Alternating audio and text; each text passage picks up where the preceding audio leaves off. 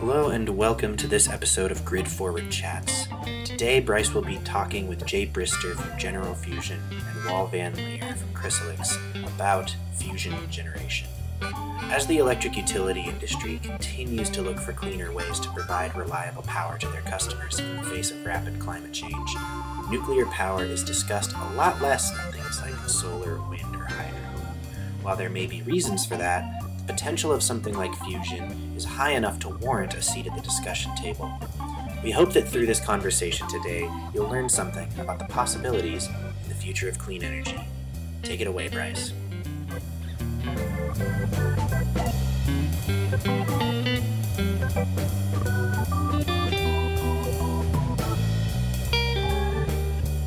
Welcome to the next episode of Grid Forward Chats. I'm Bryce Yonker.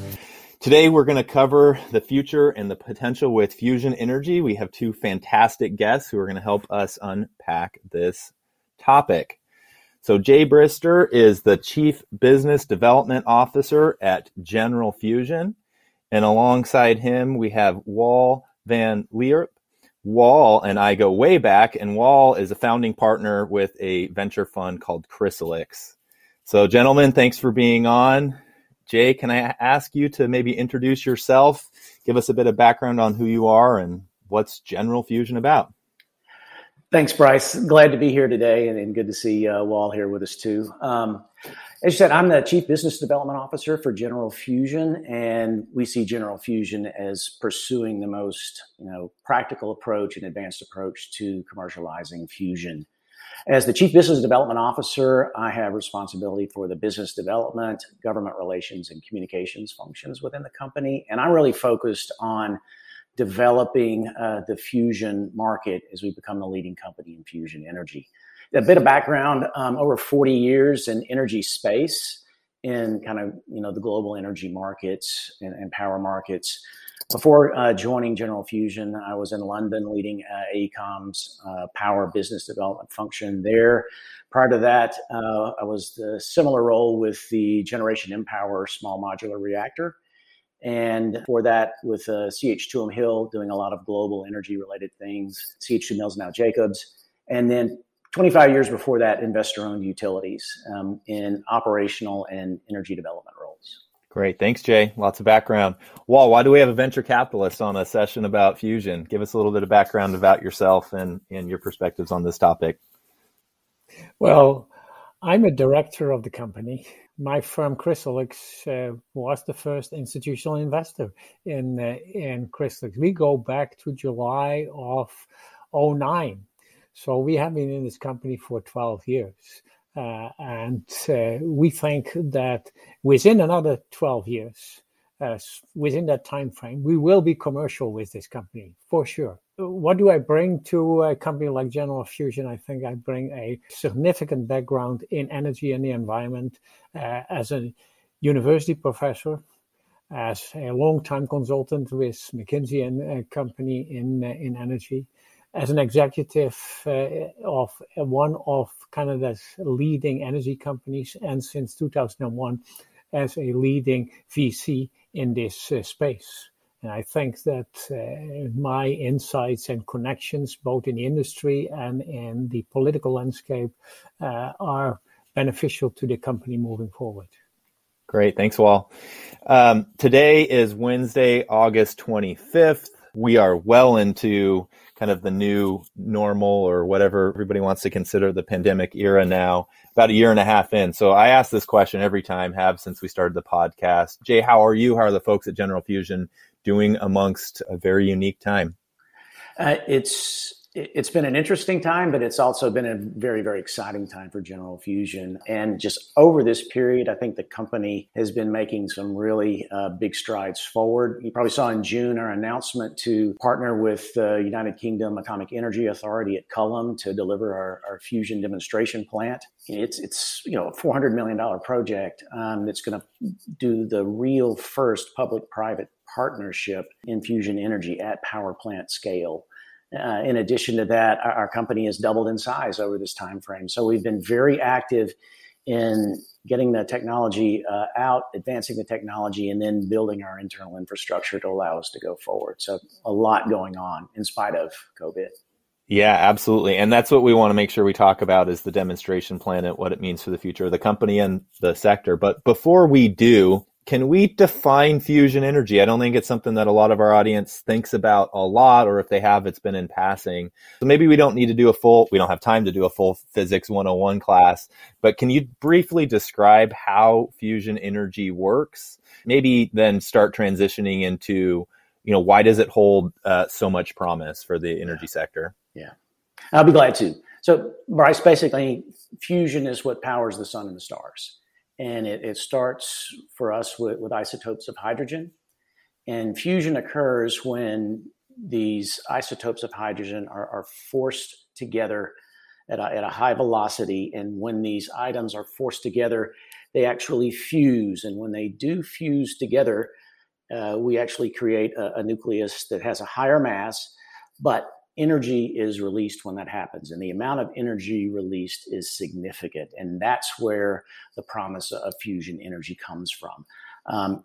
When you look at the isotopes of hydrogen that we use, what that means is our fuel basically comes from seawater. So there's an ample supply of that for a long, long time. And the way we see the promise in fusion, it's taking this technology in which there are basically no emissions, no long-lived waste issues to deal with, and you've got a clean, reliable, dispatchable energy source that can really impact how the energy market, how the energy world goes forward as it looks to how to solve our net zero commitments that we're making around the world. And so can you help describe what's maybe unique or special, or what the role of general fusion plays in the overall landscape of the industry? Yeah, well, let me talk a little bit about our technology in to contextualize it in fusion space. So we're taking an approach to fusion called magnetized target fusion. I think it's a very practical approach. It relies very solidly on existing technology, so there's not a lot of exotics required to get there. And when you look at our approach to fusion, I think there are 4 fundamentals around this that I can quickly run through to explain why MTF is a differentiating technology. Number one, it's practical, but we've also got a material durability perspective to our technology that we see, because the way our technology works, we use an electromechanical process to compress a liquid metal liner in a fusion vessel to create fusion inside that vessel. Well, that liquid metal that's inside there provides a buffer actually between what's happening in fusion space and the physical fusion vessel itself. So that's an inherent kind of protection that kind of dispenses with other technologies have what's called a first world problem. Basically, you're exposing the vessel to actual fusion conditions. So you need a power plant that's going to run with a capacity factor for an extended period of time. And that's kind of inherent in the ability of our technology to move forward. Let me build on for the common layman on what Jay was saying, because the common layman will say nuclear is nuclear. And it's very important to stress here that with going to fusion, you cannot have the runaway processes that you have seen in disasters like Chernobyl or Fukushima. It is safe nuclear energy. It hardly produces any radiation. The half-lifetime of the waste is less than 200 years, not 200,000 years. So it's manageable. And that nuclear waste is just a fraction of what you see in a fission plant. So not all nuclear is the same. This nuclear fusion is inherently safe. It creates abundant, clean, affordable energy. And that is what the world needs.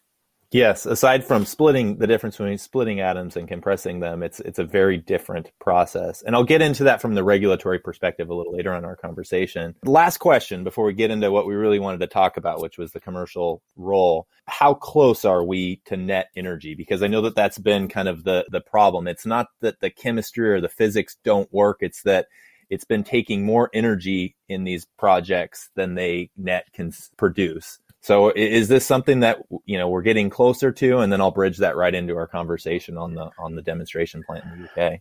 Well, I mean, if I look at this from a magnetized target fusion perspective, that's what the fusion demonstration plant is all about, Bryce. So for us, it's taking a scaled approach to fusion. So this is a 70% scale approach to demonstrating magnetized target fusion. So it puts us on a trajectory where we'll get into more about the specifics of the machine in a minute, but when we look at what this machine is going to do for us, it's going to validate that our technology does work. We're going to reach fusion conditions. We're going to use deuterium isotope fusion in our fusion demonstration plant as opposed to deuterium-tritium, which will be in our operating plant.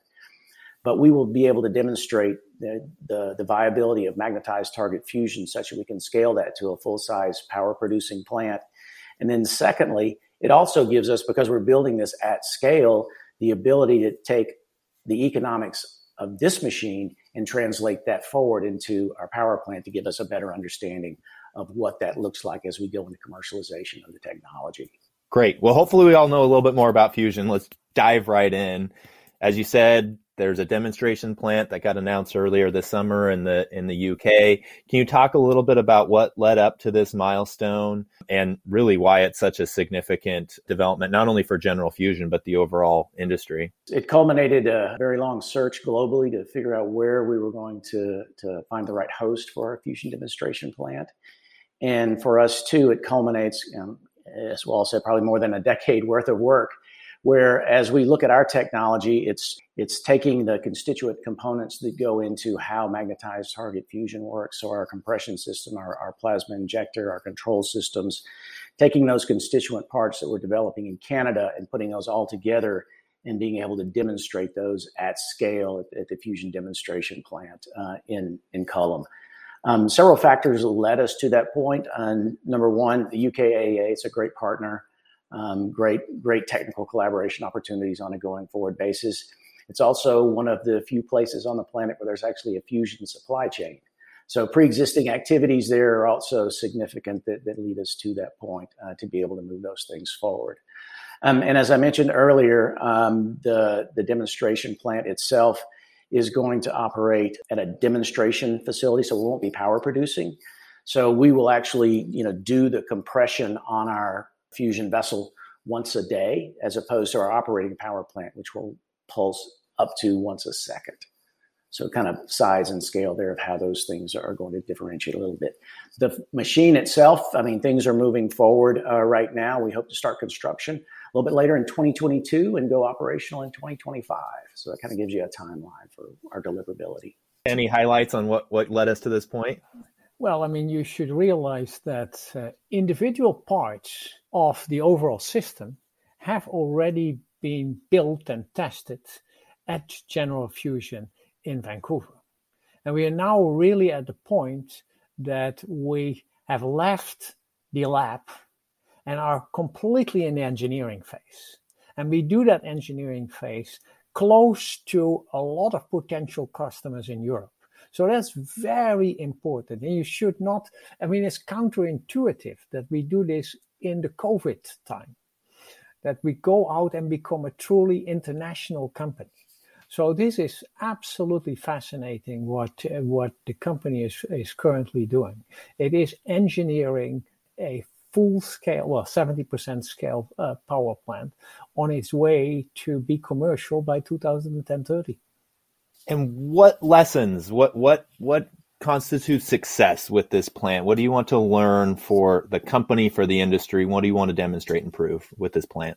Bryce, it's all about demonstrating the viability of magnetized target fusion. That's the demonstration capability that's there. So that step is just a huge step. That's the game-changing step for us to take the parts that we validated their performance on an individual component level, integrating them into a fusion machine that's able to achieve the outcome that we want through this compression, 100 million degrees C, producing neutrons, and then being able to take that and roll that into our power plant design. So, the FDP is going forward. Parallel with that, we're working on our commercial pilot plant design. So it's a parallel set of activities that are going forward, and will go forward over the next decade with the relationships between the two as they progress. So mutually informed as we go forward to be able to, as Wal said, have a power producing machine by the early 2030s.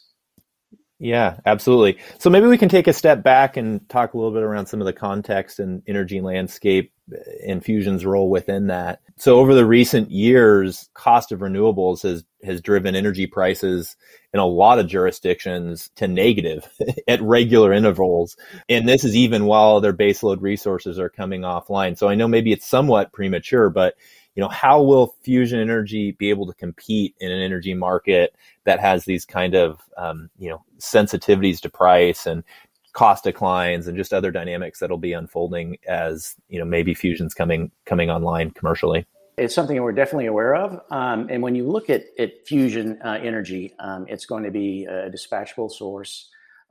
Economics, $50 to $60 a megawatt hour. When you look at renewables and kind of where they fit into the portfolio, it's interesting. I'm talking to utilities all over the world. When you look at a utility that has a large renewable content in its portfolio, what's their biggest challenge today? It's how do I meet my duck curve challenge? And so these utilities are actually beginning to kind of take LCOE, move it to the side, and look at dollars per kilowatt. When do I need the energy, and what does it cost me when I need it? So for a utility like that, the ability to solve that duck curve problem, it's a great fit, right? So we can deal with the intermittency issues with renewables. When you look at a broader portfolio, the price point, the competitiveness of the technology allows, from an energy transition perspective, utilities who are beginning to look forward and figure out, how am I going to meet my net zero 2050 commitments given where I am today? I mean, conversations last week, it's like, I can see how I can get to 70, maybe 80, but without something like fusion, I cannot get to 100%. So that's where fusion energy makes the difference in the long run. So it's looking now, getting fusion into energy thought, into integrated resource planning thought today is an essential component to allow the technology to move forward. Well, I know you work a lot around clean energy markets. So any thoughts around the competitive landscape? Well, I mean, the world has recognized that we have done a lot with wind and solar and biomass and batteries, and we have made great strides on our way to net zero by 2050. But we should realize that electricity demand in that time frame will go up by 200%. And there are two very important components. As I call the second half of the net zero game, will be played in energy intensive industries, cement, aluminum producing, steel. So there is an enormous increase in demand coming up. And fusion will play a role. To do that with just the existing renewables runs you into a number of tremendous issues. Let me zoom into one. Space. People have not thought about this. But in many countries, you're already pushing the limits of what you can do with wind and solar, because there is simply not enough space. Like, look at what is happening currently in the countries around the North Sea. They have an enormous hunger for power, and they have gone to the sea.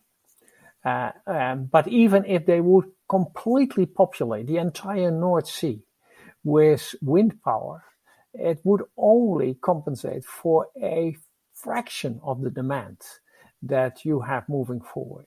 So that is where fusion comes in. I mean, we are going to produce abundant, affordable, clean power in the form of baseload. And that's important.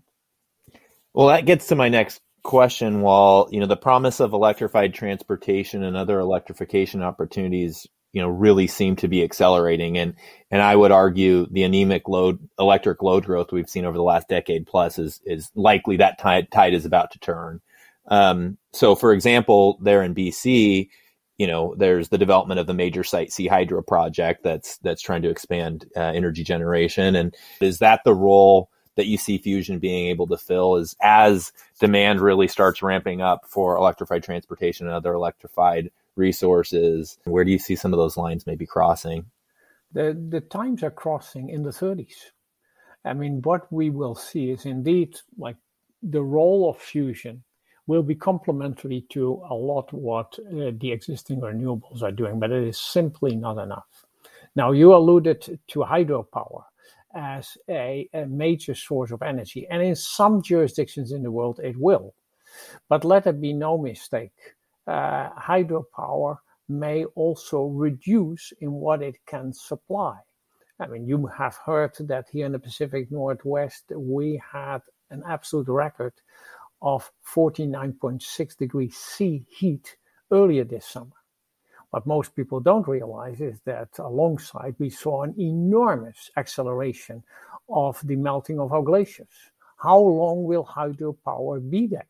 That's a very important question. So this is where fusion really can play a role for the future. I mean, the world is changing rapidly, and we need to ensure that we can have enough supply in energy for the increasing demand that we will see. Jay, can I maybe ask you a question about how regulation for fusion energy may work? Would it be somewhat similar or entirely different than the way fission nuclear energy is regulated in the U.S. and internationally? Yeah, it will be entirely different.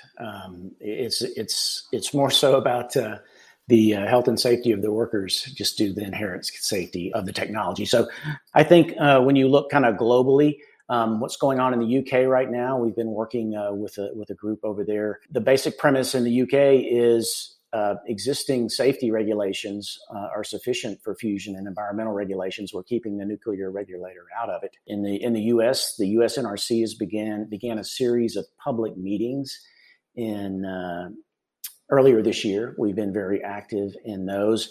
In the US, you've got existing regulations again for more so devices than reactors. So in US NRC speak, Part 30 and Part 20 regulations are sufficient to bound the risk that's associated with delivering this technology, more so like particle accelerators or nuclear medicine. And even in Canada, the CNSC is progressing their efforts as well. And just my discussions there, again, it's more so a structure around regulating devices more so than reactors. So our goal is to get to a much less overly burdensome set of regulations that don't need to be there because of the nature of the technology itself. So a lot of forward movement on that globally. Yeah, we hope that the regulator will not become a standaway in the development of fusion. And we trust that will not happen. I mean, let's be fair about this. In the early days of solar, in every municipality, the local fire chief would come out and have separate regulation, and that has become more common. I mean, we need clear standards because all over the world, in the early 2030s, utilities and governments have committed to retire coal-fired power plants under their commitments to the Paris Agreement. And so 2030 is very crucial, where we need to have the technology and the regulation in place to roll fusion out successfully. Can you talk a bit about the customers that you ultimately serve? I presume these are large assets that large utilities, grid operators, and maybe in some markets like independent power producers might be procuring. Is this an asset that they would be procuring similar to the baseload assets that were put in over the middle part of the 20th century, or is there a different model that you all are envisioning?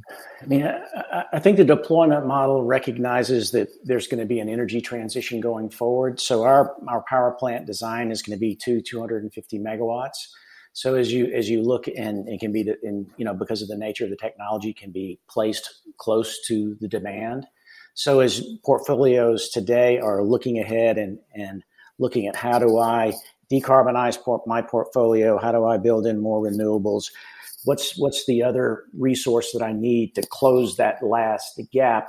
That's where fusion energy comes in, and it's a kind of a hand in glove fit to supplement.